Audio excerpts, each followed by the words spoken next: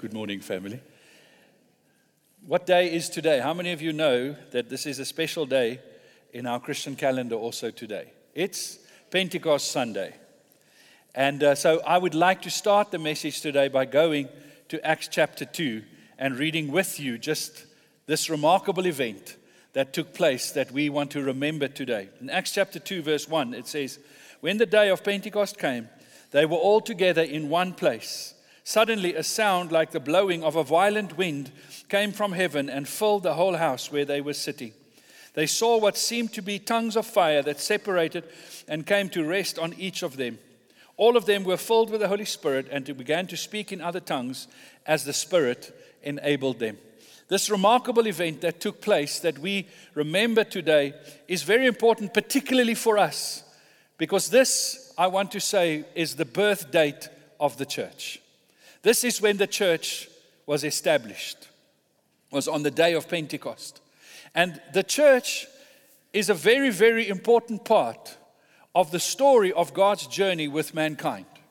God created us for community, as we've been speaking about that. And we lost that sense of community because we chose to sin. And that sin brought separation between us and God. That sin brought a breakdown into the world that we live in, and it caused things to start tearing apart. But yet it remained God's desire for us to know Him, to have unity, to have something that holds life together, and that something is community with Him. And so God made a covenant with a group of people called the Israelites. He made this covenant with them. He said, "I will be your God, you will be my people, and I will live among you." Even though we turned away from Him, He did not turn away from us. He kept pursuing us. He kept looking for us and to find a way that we can be restored back into community with Him. And so God journeyed with the nation of Israel and gave them the law and the prophets and instruction and trying to teach them what it means to live with God and have community with God. But ultimately, God's plan was that not only they would experience that blessing, but that every people, every nation, every tribe, every tongue will experience community with God. And so Jesus came and extended to us by grace and His forgiveness an invitation to come back into community with God, and made it possible for us to be restored into community. And then Jesus said, I'm going to take up my place in heaven, but I want you to wait for the Holy Spirit to come. And so we have this relatively small group of people that have now received this invitation to return into community with God. And now they're praying and they're waiting for the Holy Spirit. And this is the story we read. On that specific day, the day of Pentecost, the Holy Spirit gets poured out. And it becomes this tremendous event that gives new momentum and new impetus and bigger scope to this story of God wanting to live with us than ever before through the outpouring of the Holy Spirit on a group of people. And one of the signs that happened on that day was they spoke in other tongues. Now, these tongues that they were speaking in on this occasion were actual languages. That people that did not have the natural ability to speak that language suddenly began to speak that language. And the crowd that was gathering, hearing this commotion going on, heard a gospel presentation, the declarations of the glory of God in their own language. This was God saying, my community is for everyone. And extending an invitation to people in their own language, saying, I want you to know this is not just for the Jew, this is for everyone. This is like when you go to one of those hotels or a restaurant, and when you walk in, there's a billboard at the door that has welcome in many different languages. This is what God was doing on that day. He was saying, welcome, you are included. You've heard about the story of me wanting to live with you. You may have seen the Jews endeavor to live with me, but I want to tell you today, this is for everyone. I want you to come and live with me. And so the story gains this whole new, fresh impetus and momentum of God coming to have community with us. Because God's story with us is going somewhere. How many of you know that any good story is going somewhere? It has an end in mind. And God has an end in mind for us. What is the end that God has in mind for us? Is to have community with Him for eternity. Heaven is us going to be with God and living unhindered, complete community with Him for all the rest of our days. The church is the vehicle now that tells that story. That's why Jesus said, and the Holy Spirit will come upon you, and you will be my witnesses. What are we witnessing? We are witnessing that God has come to live with us. And that one day we will live with Him for eternity. And we are the ones that have now lived that testimony inside of us. We live that witness by the Holy Spirit's power. The Holy Spirit that has now taken up residence within me testifies that I have community with God now. And begins to change my life into living as a person that reflects and shows that I have community with God. And the church becomes the witness to this world of this desire of God to have community with us. The witness that one day we will have perfect community with Him in eternity, but we don't have to wait till then. We can have community now because of the Holy Spirit. Because the Holy Spirit gets poured in our midst, we begin to live heaven's eternal reality. We begin to live that now already. We now already live in that sense of community. In this world, with its brokenness, in this world that is being torn apart, that is falling apart, that is losing community, we are gaining community because of the Holy Spirit. And so the Holy Spirit gets poured out on this 120 people, and we see these remarkable signs. But I think it's fantastic to recognize that Acts 2 begins with these supernatural signs, but ends with some natural signs of the kingdom. If we read the last verses of Acts 2, verse 42 to 45, we read, they devoted themselves to the apostles' teaching and to fellowship. These people that have now received the Holy Spirit, this is what they did. They devoted themselves to the apostles' teaching and to fellowship, to the breaking of bread and prayer. Everyone was filled with awe at the many wonders and signs performed by the apostles. All the believers were together and had everything in common. They sold property and possessions to give anyone who had need. What is that describing to us? What is this natural sign of God, of His kingdom that has come? Community. That's a fantastic description of community. So we see these supernatural things poured out, signs, poured out by the Holy Spirit on people. We see this invitation of God saying to all nations, you are now included in the story. You are part of the story. And then we see this group of people that have become the physical representation of what God is doing begin to express community. It makes sense, doesn't it? It makes sense that they begin to express community as best they know how on earth because they have started tasting eternal community.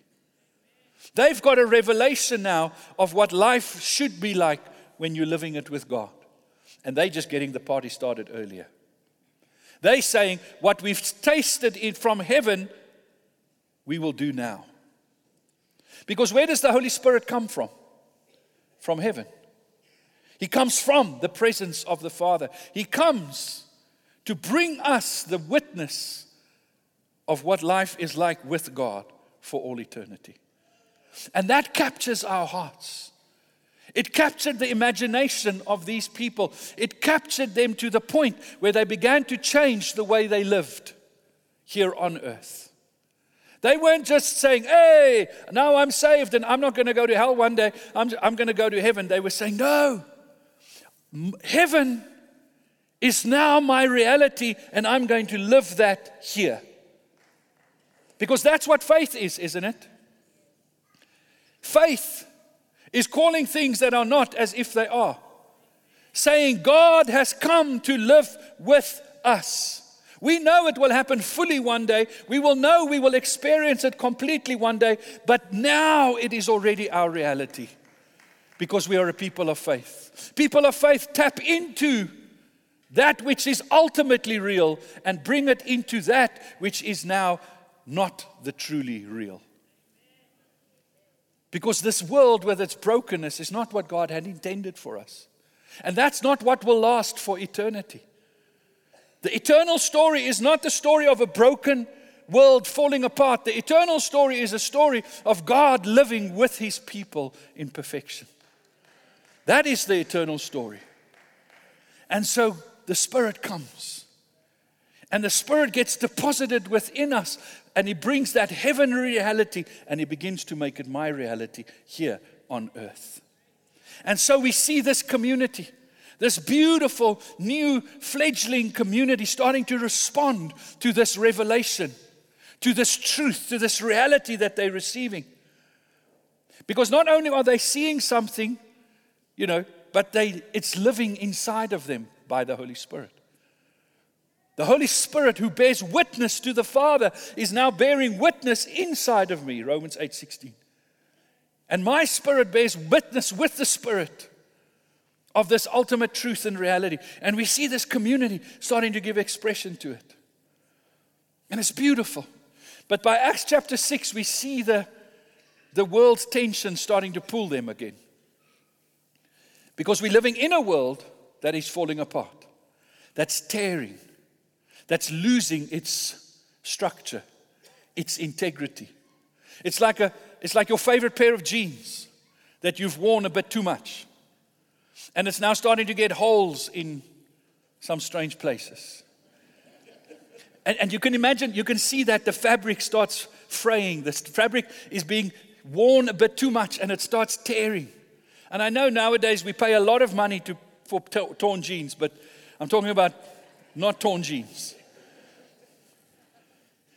And you can see that piece of fabric, it's starting to pull apart and the holes are opening up. And can you see that where there's little strands that are desperately trying to cling to the other side, but it's tearing. That's the world we're living in. It's tearing.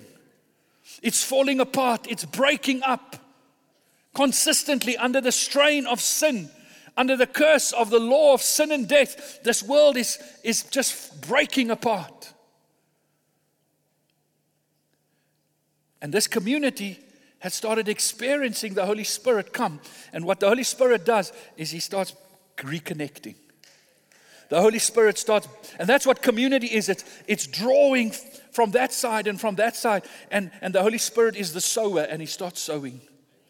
And He starts fixing, and He starts bringing structure and integrity, and He starts bringing order, and He reconnects, He reconciles, and He fixes. But we live in a broken world, so the tension keeps going. The world is trying to fall apart because that's its natural position and state. And the Holy Spirit is trying to reconnect. And so we see this new community that is now filled with the Holy Spirit. And they're trying to connect and they're responding to the Holy Spirit. But then we see their brokenness manifest itself. And by Acts 6, there's a complaint lodged. An email is sent to the leadership of the church from a group that represents the Greek widows. And the Greek widows are unhappy because they're not getting their fair share of the food distribution program in the church. And they're saying those that the Jewish or the Aramaic speaking widows are getting all the food and are getting better service than we are. And you can see a little bit of the tearing, can't you? The brokenness of the world, the manifestation of a little bit of perhaps discrimination or at least insensitivity. Because that's the way of the world. It's beginning to tear this community. And so the leaders have a problem. They have a visionary meeting and they say, guys, what are we going to do? We've got this complaint. We've got to deal with it. So they come up with a brilliant solution. Acts 6 verse 3. This is their solution. My friends, choose 7 men who are respected and wise and filled with God's Spirit to come and serve the tables. How many of you have been waiters? I waited for a long time, try and pay my studies, and I had to do it double the time because I wasn't a great waiter. But I've never thought that to be a good waiter, being filled with the Spirit is a prerequisite. Because, essentially that's what they're saying. We need 7 guys that'll make sure the tables are set properly and the food gets distributed evenly. And to do that task, to hand out the food in a right way, we need Spirit-filled people. I go, why do you need Spirit-filled people? Why do you need Spirit-filled people to serve tables? Because they weren't serving tables. They were sowing. They were reconnecting. What were those 7 men doing? Why did they need to be filled with the Spirit? Because where does the Spirit come from? Heaven. Do you think in heaven when you sit down, there are going to be some people group that's going to get food and others that aren't going to get food? How many of you think that when we get to heaven, it's going to be every tribe, every tongue, every nation, perfectly in unity at home, being loved equally by God? Everybody's going to eat Cook Sisters in heaven. I said to one of my boys yesterday, imagine 99% of the people in the world have never had the joy of eating an avo and biltong broodjie. I love avo and biltong, little bread. It's only us that can have that, or milk tart. In heaven, they're all going to have the opportunity. Amen? That's my version of heaven. So if the Holy Spirit, what does the Holy Spirit do? He takes the way tables are served in heaven, and He pours that into these 7 guys, so that they are serving tables on earth the way it's done in heaven. They weren't serving tables. They were sowing. They were saying, while on earth it may be natural, the tearing and the division and the divisiveness and the discrimination, that's not what heaven is. So we're going to represent heaven. Do you know that as a child of God, you don't just teach, you don't just drive, you don't just code, you don't just sell things. But on your front line, what are you doing? You are sowing. You're a sower. That where God places you on your front line, the world is trying to fall apart, and you say, no, I'm going to hold it. I'm going to be used by God to reorder things, to weave back together, to keep this world from tearing itself apart. That's what we do on our front lines, and that's why we need to be filled with the Spirit. You cannot represent heaven from your own spirit. You need to be filled with the Spirit. So every day, Lord, come and fill us by your Holy Spirit. And that's what a community is. We are sowing together. How do we sow? We sow by sowing. We S-E-W by S-O-W. We sow by sowing. Do you recognize that the Holy Spirit is a gift that is given to us so that we can give Him to the world? It's all about giving. It's all about giving. That's how we get to bring heaven down to earth, is through our giving. Is by being givers, inspired and worked on by the Holy Spirit, responding to the Holy Spirit as He does. So I want to say a couple of things about giving quickly. First of all, I want to say giving is a gift and a discipline. In Romans 12, Paul lists some of the gifts, the manifestations, the charismata or the pneumatikon of the Holy Spirit, the expressions. If the Holy Spirit is in a community, these are the kind of things that you will see happening in that community, because the Holy Spirit is this gift that is given to us and then gives us gifts to continue to be able to witness the story of heaven. And then he lists some of them in verse 6. He says, we have different gifts according to the grace given to each of us. If your gift is prophesying, then prophesy in accordance with your faith. If it is serving, then serve. If it is teaching, then teach. If it is to encourage, then give encouragement. If it is to give, then give generously. If it is to lead, do it diligently. If it is to show mercy, do it cheerfully. He's saying the Holy Spirit distributes gifts. And we receive those to give them. Now, I know it may be nice to say, oh, well, I have the spirit of prophecy. I don't have the spirit of giving. So I don't have to give. I don't have to be generous. I must just prophesy. Sorry, it doesn't work like that. Because the Spirit distributes the gifts as the community needs. Yes, and we do have natural strengths and inclinations, but all of it is giving. All of it is generosity. Because all of it is about sowing.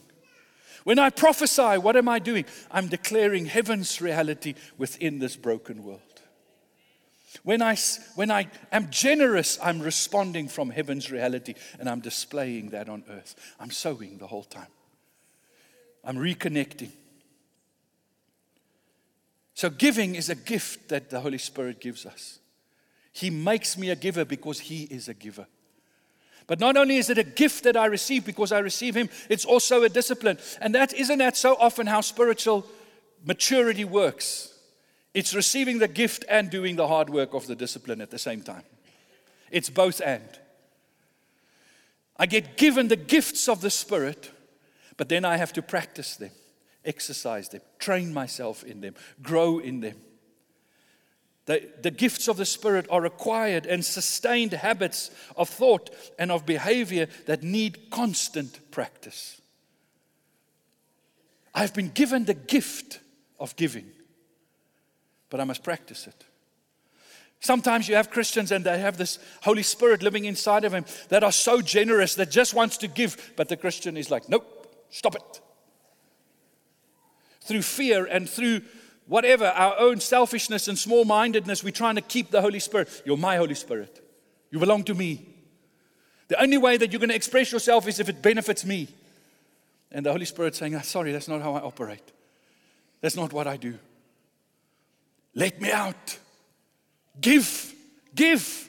How do we have more of the Holy Spirit in a community? By giving more of the Holy Spirit. If we give, we receive. It becomes this cycle. We give. So giving is a gift and a discipline. Giving is stewardship. It's knowing that everything belongs to God. Everything is His. But yet He gives me the opportunity to steward what He has given me for His purposes and benefits. I'm sort of just the one whose hands through it passes. It's stewardship. Paul writes to one of his disciples, a younger man by the name of Timothy, who's now being set up by Paul to lead a local community. So Paul is taking some of heaven's truth and he's downloading it to this young guy, and he's saying to this younger guy, if you want to lead and represent heaven, then these are the things you have to do in your community. And in 2 Timothy 1 verse 4, he says to him, you have been trusted with a wonderful treasure. You have been trusted with a wonderful treasure. Every community of faith, every person of faith has been entrusted with a wonderful treasure. The scripture says we carry these treasures in earthen jars of clay. Don't get confused between the jar and the treasure. Because often we don't see the treasure, we just see the jar. But inside is a treasure. You have been given a treasure. Do you know what your treasure is? Heaven's truth. You have been given the revelation of what life with the Father is really like. You have been given this treasure of understanding that I don't live in a world where there's not enough. I live in a world with a Father that has more than enough.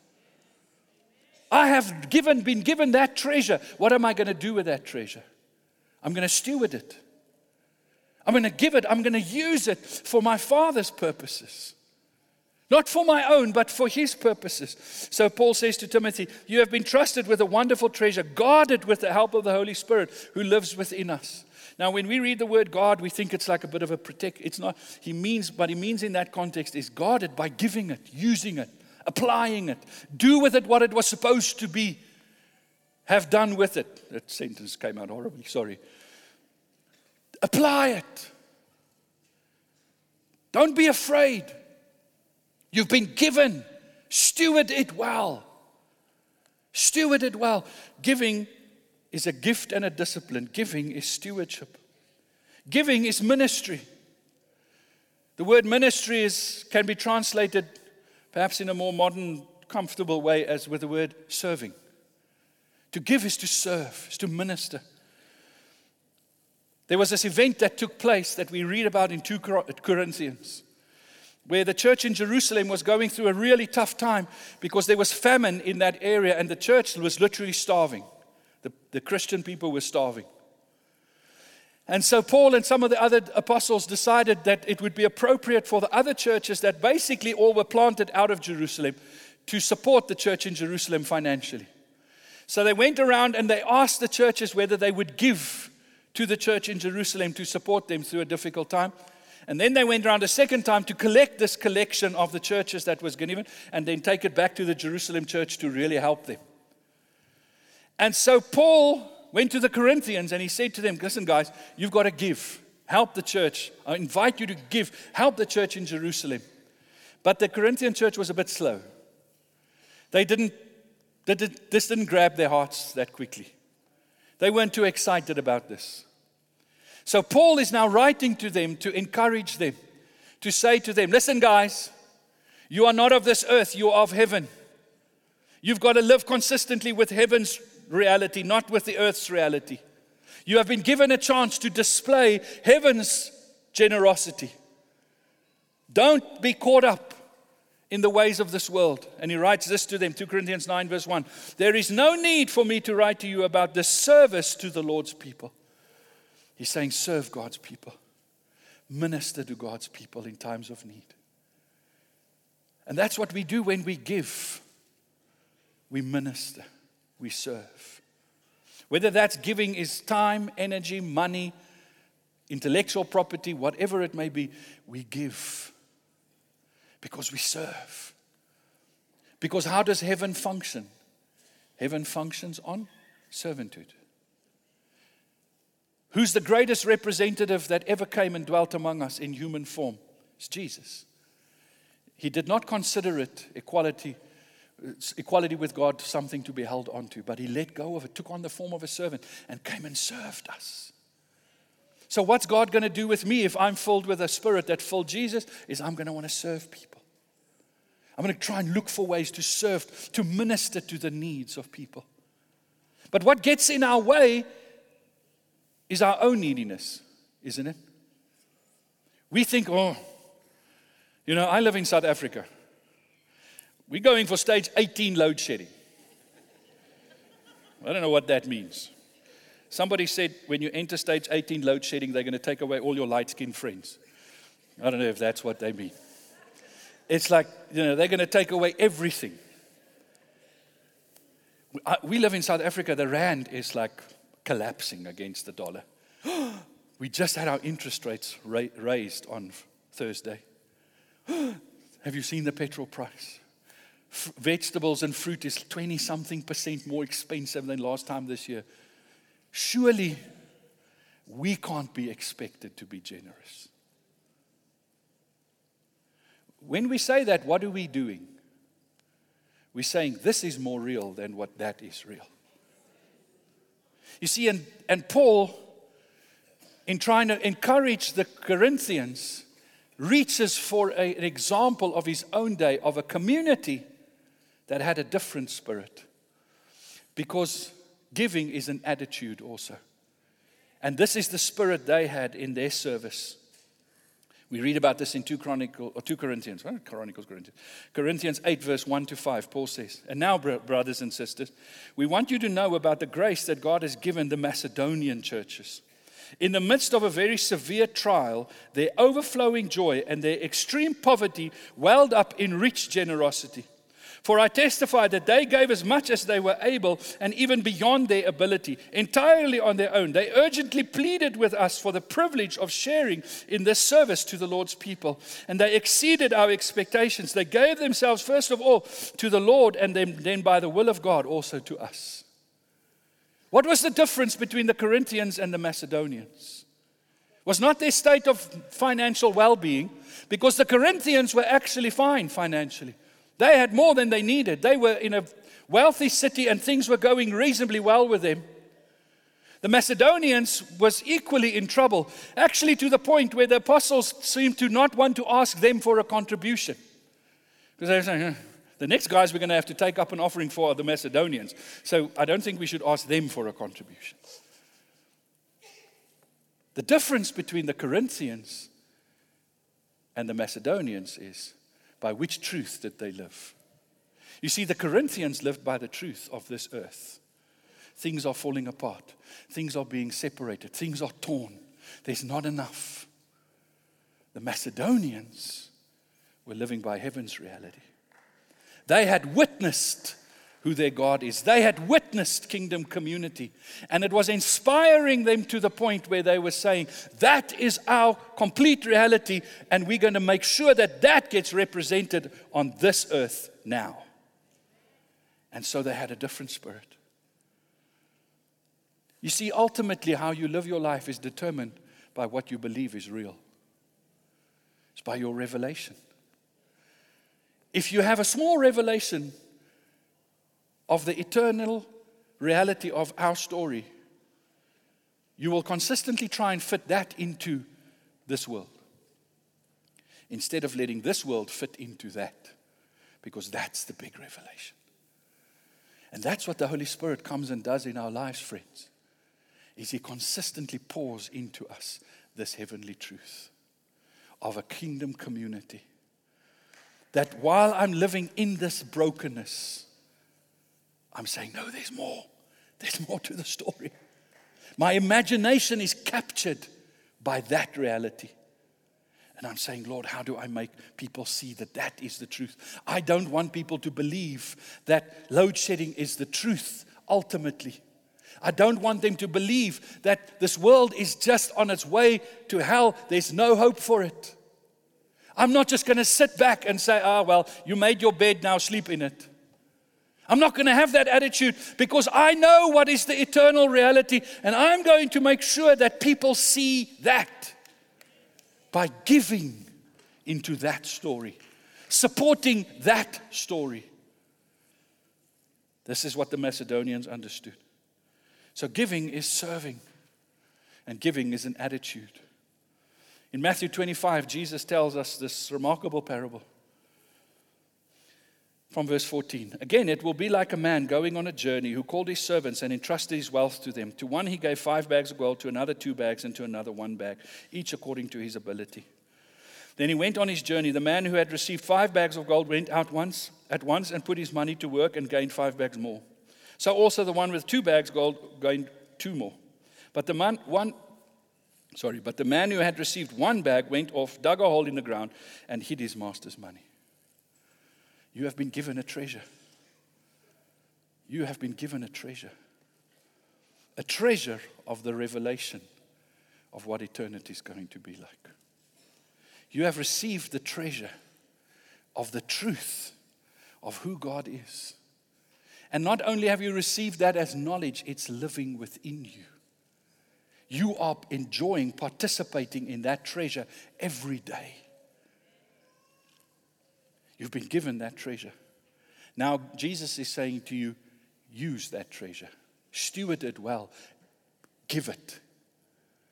And so the guy who understood that he can never outgive God went and was able to step out in faith and take his 5 bags of gold and say, come on, let's do something. Let's sew together a broken world. Let's use this money to represent God's kingdom, to show people the reality, the truth of who God is. And he began to apply it. The guy with the 2, the same. He was like, man, I've got 2. He didn't spend too much time thinking, no, why didn't I get 5? He's like, I've got 2. I'm going to use that. And then comes the guy with the 1. Now, you'd think the guy with the 5 would feel that he's got more to lose than the guy with the 1. But this is where attitude makes all the difference, you see. Because the guy with the 1 had more to lose than the guy with the 5 because of his mindset. Because he said, I've only got 1. The only way I'm going to survive is by holding on to my 1. I don't want to lose the 1 little bit that I've got. I'm just going to keep my 1. What does that tell you about this guy? Where was he earthed and planted and rooted in terms of his reality? Was he living in a heaven where God is more than enough? Or was he living in a broken world where there's not enough to go around? What determined his attitude? He was so connected to the pain and the struggle of this world. So he was like, no, you know. And so when the master comes and checks up on them, the 5 has now 10, the 2 has 4. He comes to the 1 and he says, now what have you done? He says, no. And then he does this fantastic thing where he blames the guy who gave him the money in the first place. He says, I know you. I know you're a hard taskmaster. You want to reap where you haven't sown, that you're always asking for more. So in my fear of not wanting to lose what I've got, I've hidden this. So he blames the master. Isn't that what so often people do that are so connected into the brokenness of this world? They keep blaming other people. They keep pointing the fingers elsewhere. It's God's fault. Where's God? Instead of recognizing the treasure He has given us and saying, I've only got 1, but I'm going to work with this 1. You see, because we have a Father, He doesn't know the master. That shows you He has no revelation. Because if He knew the master, He would know how loving, how gracious, how kind, how good, how overflowing, how abundant, how generous the master is. And He would have said, I can take a risk. I can give this away. Then He would represent who the Father is, but now He's misrepresenting Him. And therefore the Father says, go away from me. I know you not. You and I don't know each other. We are not singing off the same song sheet. You cannot represent me. I'm rather going to take away what you had and give it to the guy who can represent me. I'm going to resource the ones that knows heaven. And that's who we're supposed to be. We're the ones that supposed to represent heaven because we have been filled with the Spirit that comes from heaven, that is recreating through us. Now we have the privilege of doing that in community. Because if God is a community that created us for community, and that is bringing us back to community, to one day live with Him in community for eternity, then what is He asking of us to do on earth? Is to be community. When you and I are a community of faith, a kingdom community, we are not trying to deal with earthly problems, we are trying to represent a heaven reality. And that's what every local church gets the opportunity to do, is to taste heaven, to feel heaven, to smell heaven, to experience heaven alive within them by the Holy Spirit, and then to try as the best they can within their context and culture to express what they're experiencing every day from heaven. So that people on this earth can go somewhere and begin to say, there might be a different angle to this story than what I've always understood. You see, heaven is up there, but for Jesus' prayer, let heaven come on earth, to be true, heaven needs an address on earth. It needs a local representation. I know there's many people, and it's become very fashionable in our days to be spiritual, but not to be part of some organized form of religion. Can I tell you the problem with that is then if you do not have some organized form of expression of your faith, then heaven has no address on earth. It just floats around in the clouds and it becomes this abstract reality. Now we will never fully and completely and perfectly represent heaven here on earth, but we're moving towards that reality. It's our job. When we're a community, it's not a human dynamic, it's a supernatural dynamic. Where we're saying, Lord, this is not about me. This is not so that I can have a place to belong and so that I can have people love me. Lord, this is about starting the party early so that more people can find the party. Because if there's no party on earth, how will they ever believe in the heavenly party hereafter? Have the party now, and invite people, highways and the byways, and join the people, language, every tribe, every person. You're welcome. Come and join the party. Experience it now. And so when we build our local churches, that's what we're trying to do. And to build a local church requires a community of faith that will give. Because this is not their reality, that's their reality. And they're trying to give expression to that. So we give to community. As a heavenly call, we give into community. We give, and we give everything we've got. Because that's really what's real. We give it all through prayer. We do every effort in prayer. We give all our strength through our labor, our work, that is worship. We give all our time through service. We give all our hearts through compassion. We give all our minds through meditation on the scripture. We give all our resources through generosity. We give it all. We like the 5 and the 2 guys that says, I'm not going to leave anything on the field. I'm not going to hold anything back. I'm going to give it all. How many of you remember that scene from Schindler's List, the movie? Remember that scene towards the end, the character that Liam Neeson plays? When the war's now coming to an end and he stands by his car and he says, if I sold this car, I could have saved so many more people. That's the attitude we have. Everything I have belongs to the Lord. All my time, all my effort, everything. Lord, help me be sowing together. My sowing needs funding. Funding by my energy, by my time, by my intellectual property, and by my money. It needs, for us to sow together a world that's trying to tear itself apart, we need to give and be givers. So let's get really practical for a moment. How do we give into community? I want to list 3 things. We believe in a gathered and scattered church, but I'm going to focus on the gathered aspect now, because this is what our series is about. We give by devotion to gathering.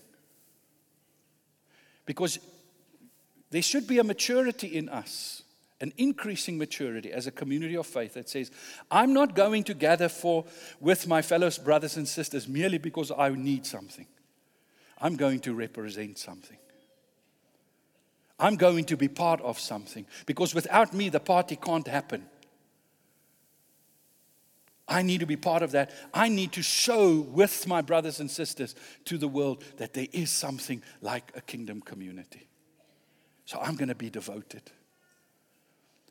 It's fine. Most of us, we start our journey with community.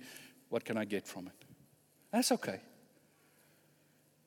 I will always receive from community. But as you mature, you become more and more about how can I give to community? Because I'm part of a story that needs witnesses, that needs to be told. So we devoted to gathering. In large gatherings, small gatherings, whatever. I am expressing kingdom. On any given weeknight, it seems that our average is we have just under 600 people, if I remember correctly, that every week meet somewhere in our city in a small group, of what we call a community group.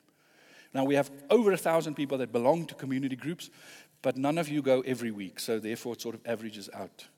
Our statistics tell us. That's 600 people having a party every week saying, we have tasted community in heaven, and we want to display that. But it's not only in community groups. It's in your family. We have tasted what heaven is like, and we're going to live it in our family. With your friendship group, at your workplace, we are living. But it so helps me to share community with others because I regularly experience it. Sometimes I come to church on a Sunday and I'm like, I've had a week where I've tried to sew things together, but the harder I sewed, the more they fell apart. And then I need some rekindling of my faith, and I need some of you to encourage me. I need some prophetic encouragement to go, like we had this morning, just keep planting the seeds, just keep planting it. It doesn't feel like it's working, but keep planting. Then I go back, okay, this week I'm going to go sow again. Sometimes I come and I say, guys, guess what? I sowed something this week and it didn't fall apart. I saw God's kingdom. And we celebrate together. We're devoted to gathering. We volunteer. We give of our time and our energy. Why do you volunteer at church? Is it to sing music or is it to sow together? Why does an usher volunteer time? Because that's part of the sowing. They're helping us put a party together so that people can come and say, something's happening. I'm tasting something. I'm smelling something. And that happens because this is our community. We don't pay musicians or hire musicians. The musicians you see are our people, our community's people.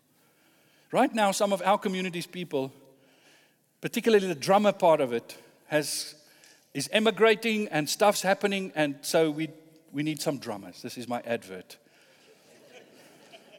Where's Luke? Luke, you're going to pay. Where's Luke? I see you here. You know, not just anybody that, like, I can't play drums. And I'm not going to serve the community by trying. But this is our expression of the taste of heaven that we have received, that we authentically need to give expression to. We're not trying to copy somebody else's expression. We're saying, Lord, what is our expression of what we have tasted about heaven? Help us express that. Do better at expressing it. Do more. This is your community. This community cannot function without you. It needs you. Worship team, you guys, please join me. And then we give by our tithes and our offerings. We give by our tithes and offerings. Now, sometimes we forget. We forget that the kingdom needs an address on earth. We're so thankful we live in a city where there's many touch points, many addresses for the kingdom. But we've been given this task to be an address. And this address needs money. I'm sorry to tell you, it needs money. Now, I know many people will say, the church is not a building. You are so correct. But can I say to you, the church is not just a building. It's more than a building. It's like saying your family is not your house. Absolutely. But how many of you know your family needs a house? I mean, how many of you people you're like, the church mustn't have buildings, but they all live in their own houses? You can overemphasize the building. Yeah, for sure. Let me tell you, Hatfield is not 551 January Masilela Drive, but it is where we meet. It is where we express community. And for generations, community has expressed something of our taste of heaven here. But this building was paid for by previous generations, and we're so thankful we don't have to pay for it, but we have to keep the legacy, the testimony, the witness going. Right now, we have 3,744 members on our books here at Hatfield. So we can't even all meet in this building at one time. But aren't we glad that we have a place to come, to express ourselves, through our art, through our music, through our speech, through our behavior, say, Lord, we want something of who you are. And we need to grow, we need to do more. I love tithing as a funding model. I think tithing is a fantastic funding model. Do you know why? Because it equalizes everybody. Because tithing means I give 10% of my money to this kingdom expression, which will one day be my complete reality. One day I will need no money because I will live in the fullness of this. But right now, I'm going to fund this being visible on earth. And 10% of my tithe is not a tax, it's not rent that I pay. It's my expression of saying, I believe in this, and it's my first fruits that I give to actually communicate that everything I have belongs to the Lord. All my money is to be used to display the kingdom. Some of it will display the kingdom in my family. Some of it will display it in some other activities, my social life, my relaxation. It's supposed to, every cent that I spend must reflect this kingdom truth that I live in. But 10% we gather together and we say, this is going to help us represent our kingdom expression. And you know what's fantastic about the percentage, 10%. I didn't say that the Lord said that. And I believe that's the minimum. But in any case. So if your 10% is 5 rand or your 10% is 5,000 rand, you are equal in your giving. It doesn't belong to the ones that give more money. It belongs to the one that gives because of the revelation of the heart. The Macedonians could give a lot less than what the Corinthians did, but they displayed the kingdom. Like the woman with her 2 little mites that said, this is all I've got. Because it's the heart. Won't you stand with me? Now, if all you heard this morning is the pastor asking for money,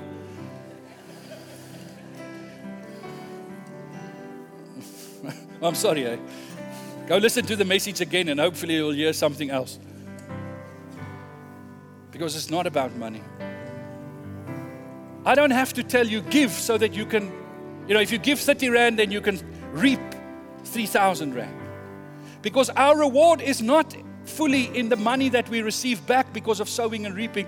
It's in the fact that we have an eternal reward. The Lord will bless us on this earth. He will look after us to express who He is. But our full reward will only be achieved in heaven one day. I've given many times and not received anything in return. But I know I've received in eternal truth. But this morning, as I close for us, I want to pray for a filling of the Holy Spirit. Because the only way we can do this is by the power of the Holy Spirit. So can I ask you, just raise your hands with me. And I'm just going to pray a simple prayer. Thank you, Holy Spirit, that you came on the day of Pentecost to give birth to this that we can experience today still, the church. Not the church, some abstract thing, but the church, a real community of real people really trying to live out what they're receiving from the Holy Spirit, a heavenly truth lived on earth. And so I pray for every one of us individually. First of all, I pray, come fill us, Holy Spirit, in Jesus' name. Won't you just say, fill me, Holy Spirit. Fill me, Holy Spirit. Come, Holy Spirit. Lord, I thank you for the gifts of the Spirit that can operate in a community. Gifts of tongues, gifts of prophecy, gifts of words of knowledge, gifts of generosity, gifts of giving, gifts of leadership. Thank you, Lord, for the expression of the gifts of the Spirit in our midst. And I release a new level of the gifts of the Spirit in this community in Jesus' name. Stir in us, Lord, a desire to give. Come, Holy Spirit. And then I pray, Lord, for our community as a whole. Fill us, Holy Spirit. Fill us, Holy Spirit. Come and fill us. Pour out your Spirit upon us so that we can grow as an expression of that which is the eternal truth and reality, that you will work it among us, Lord. Lord, where we fail to represent you well, thank you that you come and you show us, you teach us, you guide us, you instruct us, you reprimand us where we need it. And we thank you for that, Holy Spirit. Come, Spirit of God. I pray for a greater revelation of the heavenly truth and the heavenly reality. Come, Holy Spirit.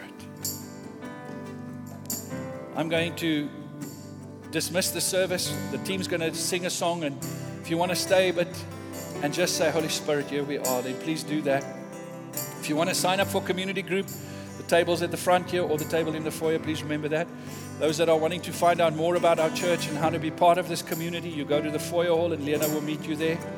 If you need prayer for something specific today, please come to the front and our ministry team and we'll pray with you. If you're saying, Lord, there's a brokenness that needs mending, let us pray with you. Let us see the kingdom come. But let's just end the service. And thank you for those that have joined us online. And may you experience the Lord's grace and His favor go with you. And as we go on our front lines, may the Spirit of God anoint you and empower you to sew together that which is falling apart all around you. In Jesus' name. Let's worship the Lord, but you're so welcome to go if you want to go.